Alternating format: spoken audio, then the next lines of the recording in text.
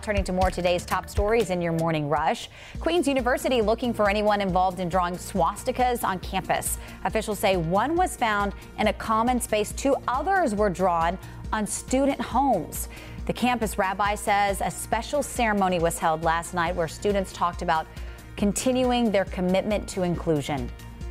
They felt so empowered, and to say this is like, we're proud of what we built. We're not going to let one person or two people destroy what we built or take away from what we built, and we will emerge, even stronger.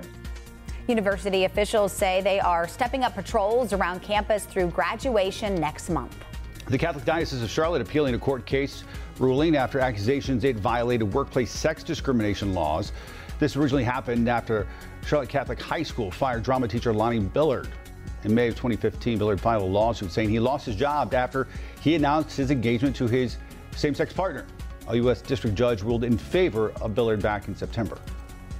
Good morning, I'm Tradisha Woodard. The need for more foster parents continue to grow across the Charlotte area. Now, in Gastonia, they reported over 400 kids in need, and in Mecklenburg County, they reported over 500.